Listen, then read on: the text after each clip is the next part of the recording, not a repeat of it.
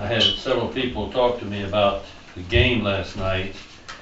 Um, I had to work. I have several people there at Lowe's that are big Georgia fans, and to a man or a woman, there was some women as well, they did not have to work. I did. And the CEO of the company, Joe Strong, as he was going out the door, was really in a big hurry. He was rushing out the door. I guess it was around 5 minutes to 4, but the game's supposed to start at 4. So I imagine he was heading out. He had his Georgia shirt on and everything. I didn't say anything to him at all, but it's just interesting that while I was there, I couldn't watch the game, but every once in a while I could check on my phone and see what the score was, keep it running down. But it helped me realize that the game is not the most important thing in the world. Amen. It's we have our favorites, but it really isn't. And the Lord is good to give us these distractions, these things in our lives that we can enjoy. But the real important message is that God has sent His Son, and He has paid for our sin. Our sins can be forgiven, and we can stand complete in Christ. I guess my prayer request, the biggest prayer request is, for me, is that I just ask the Lord to help me love Him, to really love Him, to really. We're looking at Pete's class, which is really good, Pete, and I appreciate your study in that. As we're looking at it, it's trying to digest the greatness of God's mercy and grace and love. And it is so much that it almost leaves you numb, at least it does me, trying to fathom it and to grasp it. And yet it's true. And that is so wonderful. It's so marvelous. And so we're just so blessed to have the Lord treat us like that. We are His elect children. That's the topic of what we're looking at this morning, living as God's elect. But Paul talks about the elect in Romans. He talks about who will bring a charge against God's elect. God is the one who justifies us. Paul says he was busy doing a lot of things, and he terms it, says, for this reason I endure all things for the sake of the elect. And throughout Scripture, Ephesians, we were looking at Ephesians this morning. Paul opens Ephesians, blessed be the God and Father of our Lord Jesus Christ, who has blessed us with every spiritual blessing in heavenly places in Christ, just as He chose us in Him before the foundation of the world, that we would be holy and blameless before Him in love, by predestining us to the adoption as sons through Jesus Christ to Himself, according to the good pleasure of His will. I know that's a lot, but it emphasizes the greatness of God's mercy and God's grace and God's election. And in that text there, see, our text starts out, verse 12, so as the elect of God, holy and beloved. And this verse in Ephesians talks about that we would be holy and blameless, and in love He predestined us. That God is that kind of God. He's that active in our lives. Aren't you glad that He works, and He works in our lives? His plan, we are in His plan. The Bible talks about the counsel of His good will involved in us, where I get the picture. Now this is from my mental trying to digest the text, but I get the picture that the Trinity sort of sits down at a table for counsel regarding us and what He wants to do, and He calls it His counsel, He calls it good pleasure. So that the things that He has planned are not just plans, but they are good plans. They are plans for our good. And it's just, when Almighty God has these kinds of plans for you, you know they're going to come to pass. You know that He's doing good things. So we're looking at this passage, living as the elect of God, holy and beloved. And I kept thinking about, you can take your Bibles and turn over to 2 Peter, because there's a passage in there that I want to spend a little time on, where Peter has been dealing, I guess, I've always been, not always, but kind of amazed at how much knowledge and stress Peter has in his understanding of God's sovereignty. We think of it usually as Paul being the intellectual giant, but Peter talks about God's sovereignty in his first book, first epistle. He opens up, Peter, an apostle of Jesus Christ, to those who reside as aliens or exiles scattered throughout Pontus, Galatia, Cappadocia, Asia, Bithynia.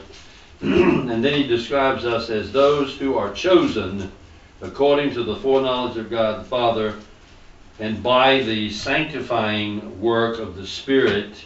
Sanctifying is the work that he does to separate us into himself, to separate us from our sin, to make us holy, to make us acceptable. And so he is working in our lives. And Peter talks about that. He talks about the fact that we are chosen. In his second epistle is where I want to dwell for a minute. So take your Bibles and turn to 2 Peter chapter 1. And let's just read through this verse. We'll read down through verse 11.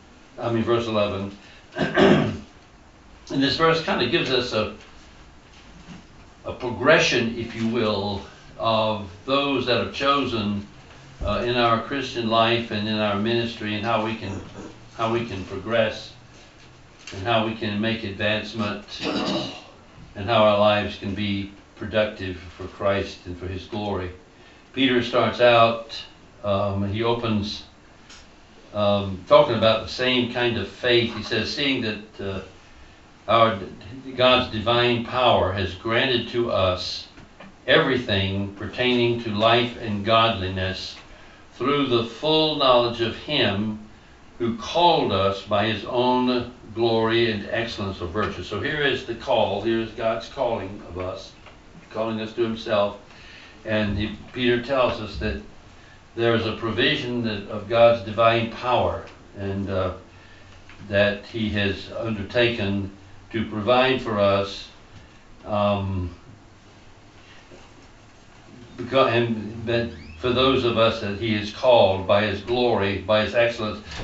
When He uses a phrase like that, and the word excellence we will be looking at a little bit further on, but it's just the greatness of His moral purpose, the greatness of Christ, the greatness of His character, the greatness of His person. He is the one, that great Savior, that majestic Savior, that honorable incarnate one, is the one who has called us. And He has called us by His own righteousness, His own glory, His own splendor. Just that alone is staggering to think about, that we have been called by the majestic Savior, the majestic Lord, the one who that His own person is a display of God's glory and God's excellence. And He has called us for a life in godliness. That's the way He terms it, that He's given us everything pertaining to life and godliness through the full knowledge of Him who called us by His own grace and His own excellence and mercy. And then by these things that He's talking about here, He's granted to us precious and magnificent promises. Granted means that these are not things that we have to earn, but they are things that He has graciously given to us. And He calls them promises, but not just promises, but precious promises. And not even just precious promises, but magnificent promises. I think it was John MacArthur, and I agree with him wholeheartedly, said that the greatest thing we possess is God's Word, insofar as a tangible reality, because we can know our God through it, we can know ourselves through it, we can know something of God's purpose and God's plan and God's intention by looking at it and studying it. When I have my quiet time in the morning, I look for those things, and I try to ask the question, when I'm reading the text, how can I apply this to my life? What can I do to be obedient? Because this book is the power of God. It's the communication of God's revelation, the communication of Almighty God to us in written form, and God has given it to us that we can read it, we can study it. Paul told Timothy that Scripture is given by inspiration of God and profitable for doctrine, reproof, correction. It's productive in our lives, and so we need to read it. We need to study it. And shame on you if you're not, because God has given to us. This book has come at such a cost. Many people have suffered to preserve it. We went down to Florida to the scriptorium, and there is one of the old Bibles down there, and one of the windows is a Bible that's stained with looks like somebody spilled some ink on it. But it's not ink, it's blood, where some saints had protected the Bible, tried to hide it from those that wanted to destroy it, and they got their blood was spilt on the Bible. I don't know the end result, but there it is. It's a living testimony. And because the book is precious, it's very valuable, and it really needs to be studied.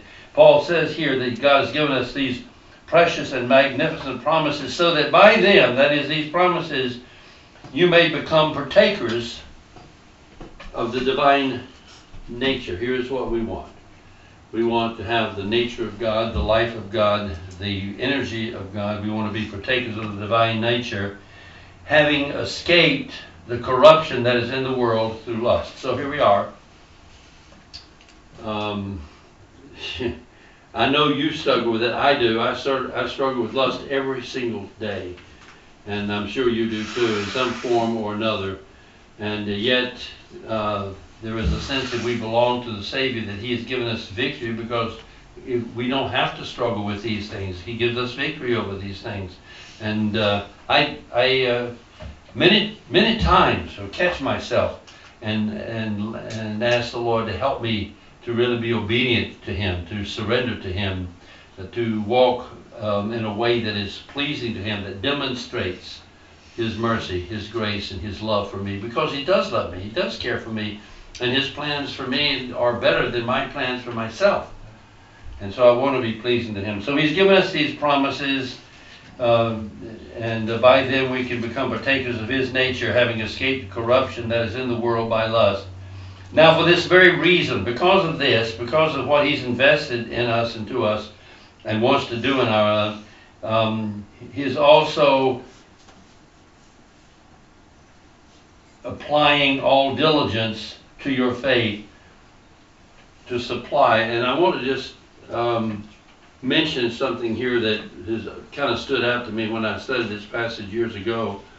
When he talks about supplying these things to your faith, we know that our salvation is the work of God to us and in us and through us.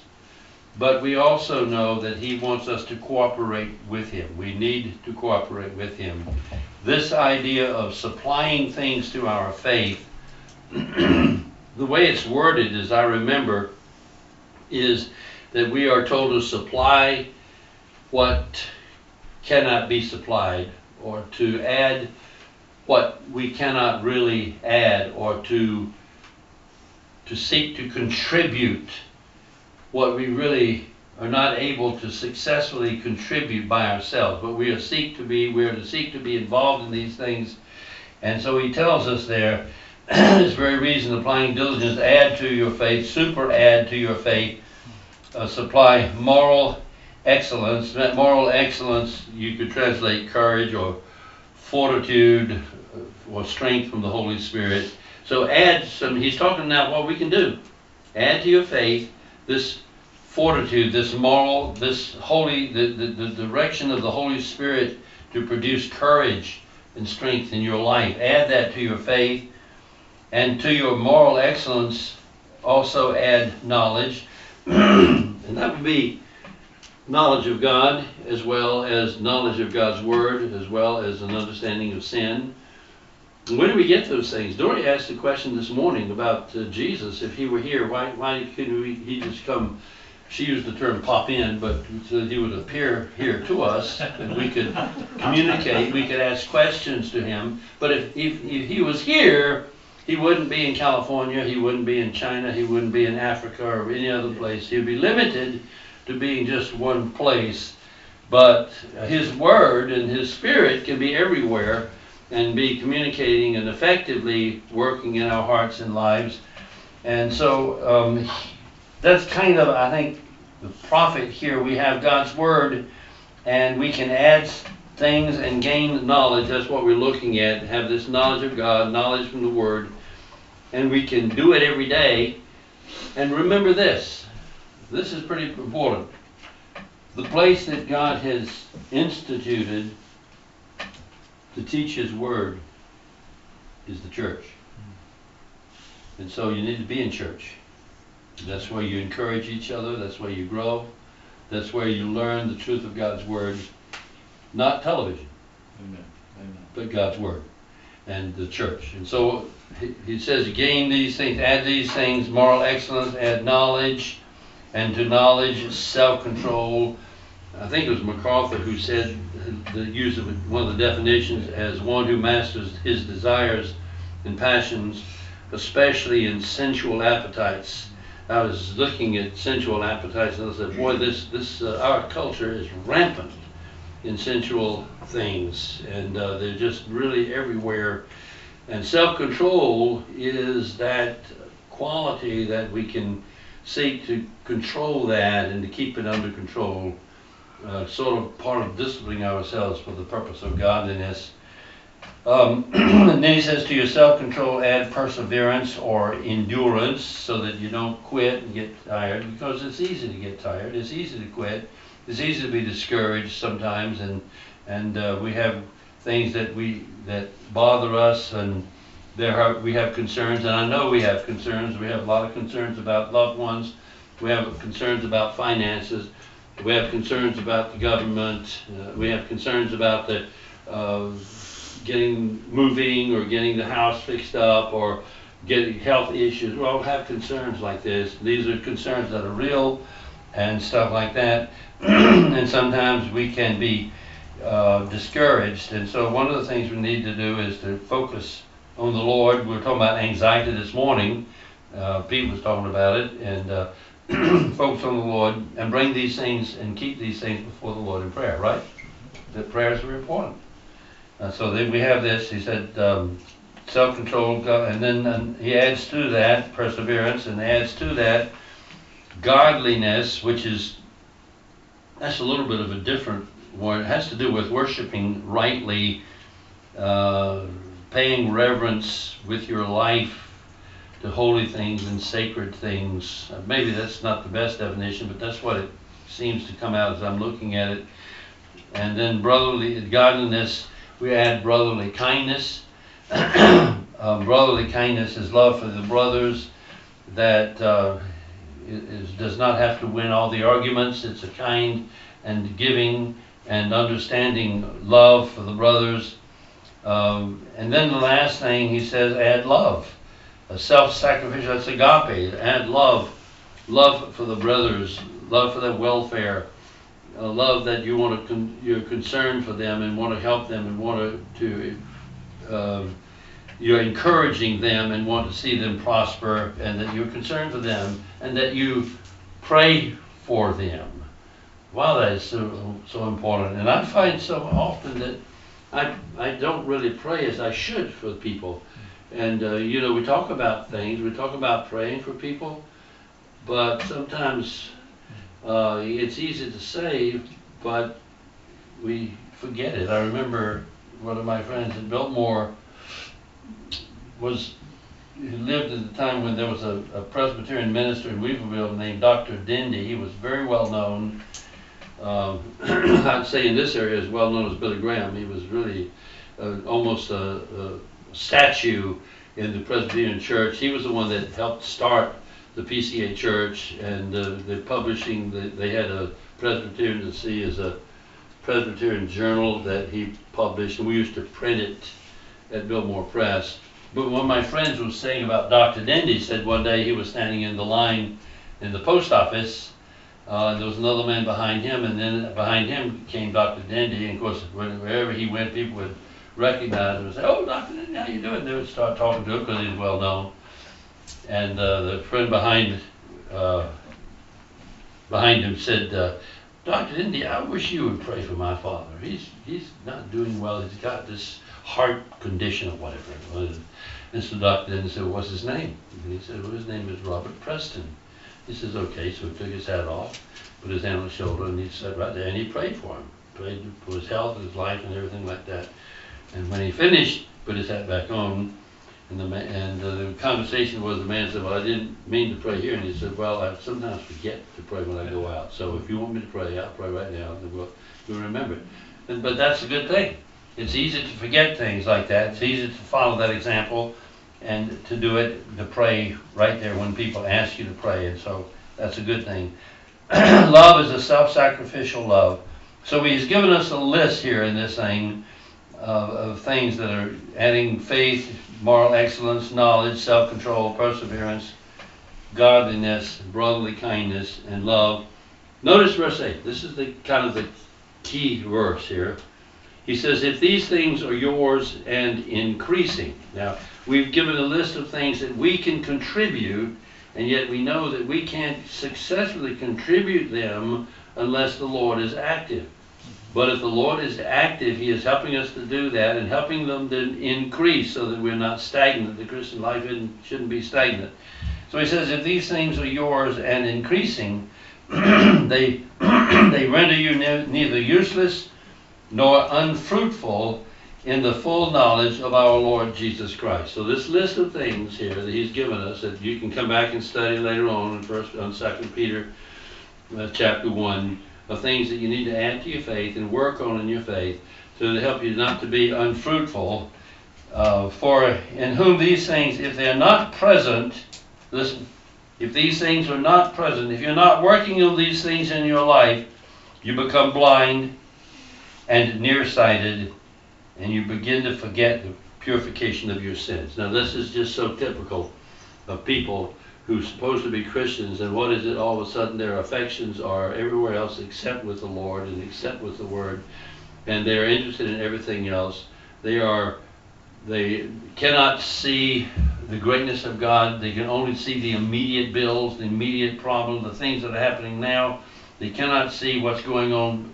They're blind, they're short-sighted, and they have forgotten the greatness of God's salvation. So this is important. These things are important to help us grow and to help us to be productive over long term to put into our lives. And so he says, therefore, brothers, be all the more diligent to make your calling and election, or calling and choosing, sure. For in doing these things you will never stumble. That's a double negative. You will never stumble under any conditions, never stumble at any time. So this is a good promise. Put these things in your life, follow them in your life, let the Lord produce them, let them begin to increase, and you won't be stumbling. In this way, he says, verse 11, the endurance into the eternal kingdom. Don't miss that. Eternal kingdom. We are actively involved in promoting the kingdom of our Lord Jesus Christ. His kingdom is not going to pass away soon. It is an eternal kingdom, and we are involved in building that eternal kingdom, entering into it and building that kingdom. It's the kingdom of our Lord and Savior, Jesus Christ. And he says here, it will be, again, this is superlatives, not just given to you, supplied to you abundantly. So that's a good cause. Here then is this verse that talks about those who are elect and how we can be productive in that. It's not in our text, it's in Peter, but I thought we ought to look at that. And now the second part of our study this morning is having to do not just with the position in Christ and how we can function, but also the practice. And he gives us here a list of things. He says, put on the heart of compassion, kindness. Huh? Back in Colossians. Yes, I'm sorry. Back in Colossians. Put on a heart of compassion, kindness, humility, gentleness, and patience, bearing with one another and graciously forgiving each other. Whoever has a complaint against anyone, just as the Lord graciously forgave you, so also should you. So he starts out by looking at this idea of heart of compassion. Heart is used in the Greek many times to speak of the bowels, the internal organs, and it's a way of talking about the deep emotions, the deep passions, and the inward seat of emotions. And so he's talking about, and compassion has to do with sympathy or pity. It's a heartfelt compassion is what he's saying. Put on that heartfelt compassion. And don't overlook the word put on, because we've been talking about putting off and putting on, and now these verses are talking about how we put on this lifestyle, Christ-like lifestyle, putting on the heart of compassion, the emotional compassion. Sometimes we can be sort of callous, and I include myself in that. Every time I go to work, I pass these intersections where they have these people down there saying without a work, and they are a veteran, and they want God to bless me as I bless them, and all this kind of stuff. And I'm usually kind of cold to those things. I know from talking to my friends that work at the mission that there's a whole system, a productive system, that people do that, and that's just their way of getting money. But still, I want to pray for people. I want to be sensitive to people, and to have a heart of compassion. That's what he says, have a heart of compassion, and to be concerned for people. And I don't think that happens by accident. I think you kind of have to put yourself out, and to reach toward people like that, to reach out, to pray for people, but to follow that prayer up with inquiry and asking what needs to be done and how you can do it. And it takes time, it takes effort, it takes work, and that's an important thing, that we ought to encourage each other and pray for each other. I know that some of you do that, and you are an encouragement to my heart when you do that, and it's really important. I was thinking of Joe Kirkendall down there at the lodge. I've been planning to go see him. Of course, I know I have a lot on the plate, but I think it's important to do that, to go and visit and just see what's going on. I remember him out here when we had the yard sale. We talked with him quite a while, and he was really very open, and we had not a good conversation. He needs fellowship, he needs friends, and we all do. And whether we are believers or not, people need that. I run into that, and I know you do too. Every time you go out, you run into people like that. We are God's witness. We are God's message, God's sermon, God's hands, God's mouthpiece, God's life, God's provision to those around us. We know the Lord. The world needs to know Him, and the way that they can know Him through us is for us to demonstrate His love and His concern for others. And so that's important. So you can pray about that. Pray that for me. Pray that I won't be so busy and preoccupied with little things. When I go back to work tomorrow, the big issue will be the game. I'm sure of that. They'll be talking about that. That'll be on the forefront. But sometimes we can talk about things that are really important, that are even more important than the game, and hearts and lives being touched by the gospel is one of those things. And so it's really important. I will stop there because I'm going to run out of time. But that's the first thing, the heart of compassion. That's in Colossians chapter 4. And we're going to be looking at kindness and humility and some of the rest of those things. You can be looking at those verses so that when we come together next time, maybe you have some things to add to it. Let's close in prayer. Dear Father in heaven, I do thank you for your mercy and your grace. I thank you for your patience. We were looking at Peter's message, the things that we can add to our faith, super add to our faith, things that we really can't add unless you work them in, but we're told to add those things to our faith. If we do, then we will not be useless or unfruitful. If we don't, then we'll become short-sighted and forgetful. Our Christian life will become stale. The scriptures are filled with the danger of just being worldly minded. Be not deceived, God is not mocked. Whatever a man sows, that and that alone he shall always also reap. If you sow to the flesh, then you'll reap death. If you sow to the Spirit, you'll reap life. We know that. We know that Christ came as light into the world. Men love darkness rather than light. And we know that you told us to love not the world, or the things that are in the world. If anyone loves the world, then love for the Father is not in him. These are all indications in the Scriptures that, and I study those because they speak to me and step on my toes. But we are in a situation where we need to really put you first. And so I'm asking, Lord, here this morning, that you will help me to know you better and to love you more and to really have a heart for you, and that I will be fruitful for your kingdom and for your glory, and that the fruit will remain. That was what the parable of the sower said. And so I just pray that that would be the case. And I pray that for all of us. Pray for the church. It's your family. We're your body. And you're working in our hearts and lives in our midst. Help us to be faithful and help us to be sensitive and you would make us the kinds of people that we really seek to obey you and follow you. Help us to be in the Word every day and help us to be praying for those around us that really need prayer. We have a prayer list. We pray for people that are sick. The big thing we need to pray for is people's soul and their salvation. So help us to be faithful in these things. And I thank you, Lord, for this time. I thank you for the patience of these people. They put up with a lot with me. I'm very thankful to you for your goodness, for your mercy, for your grace. This adventure, maybe, that we are on right now will never end. It is an eternal investment into an eternal kingdom for your kingdom, for your Son, for your glory. And I know one day we will be called upon to give witness and testimony in heaven of the greatness of our God and of our Savior. And that will be a privilege of magnanimous proportions.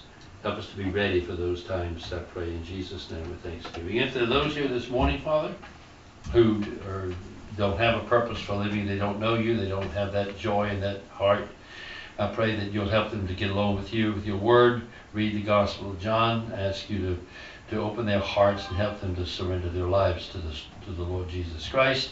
Help them to come and talk to us here at the service. We would like to very much just open the word to people. And help us to do it not just here at church, but also at work, where we are. I pray in Jesus' name with thanksgiving. Amen.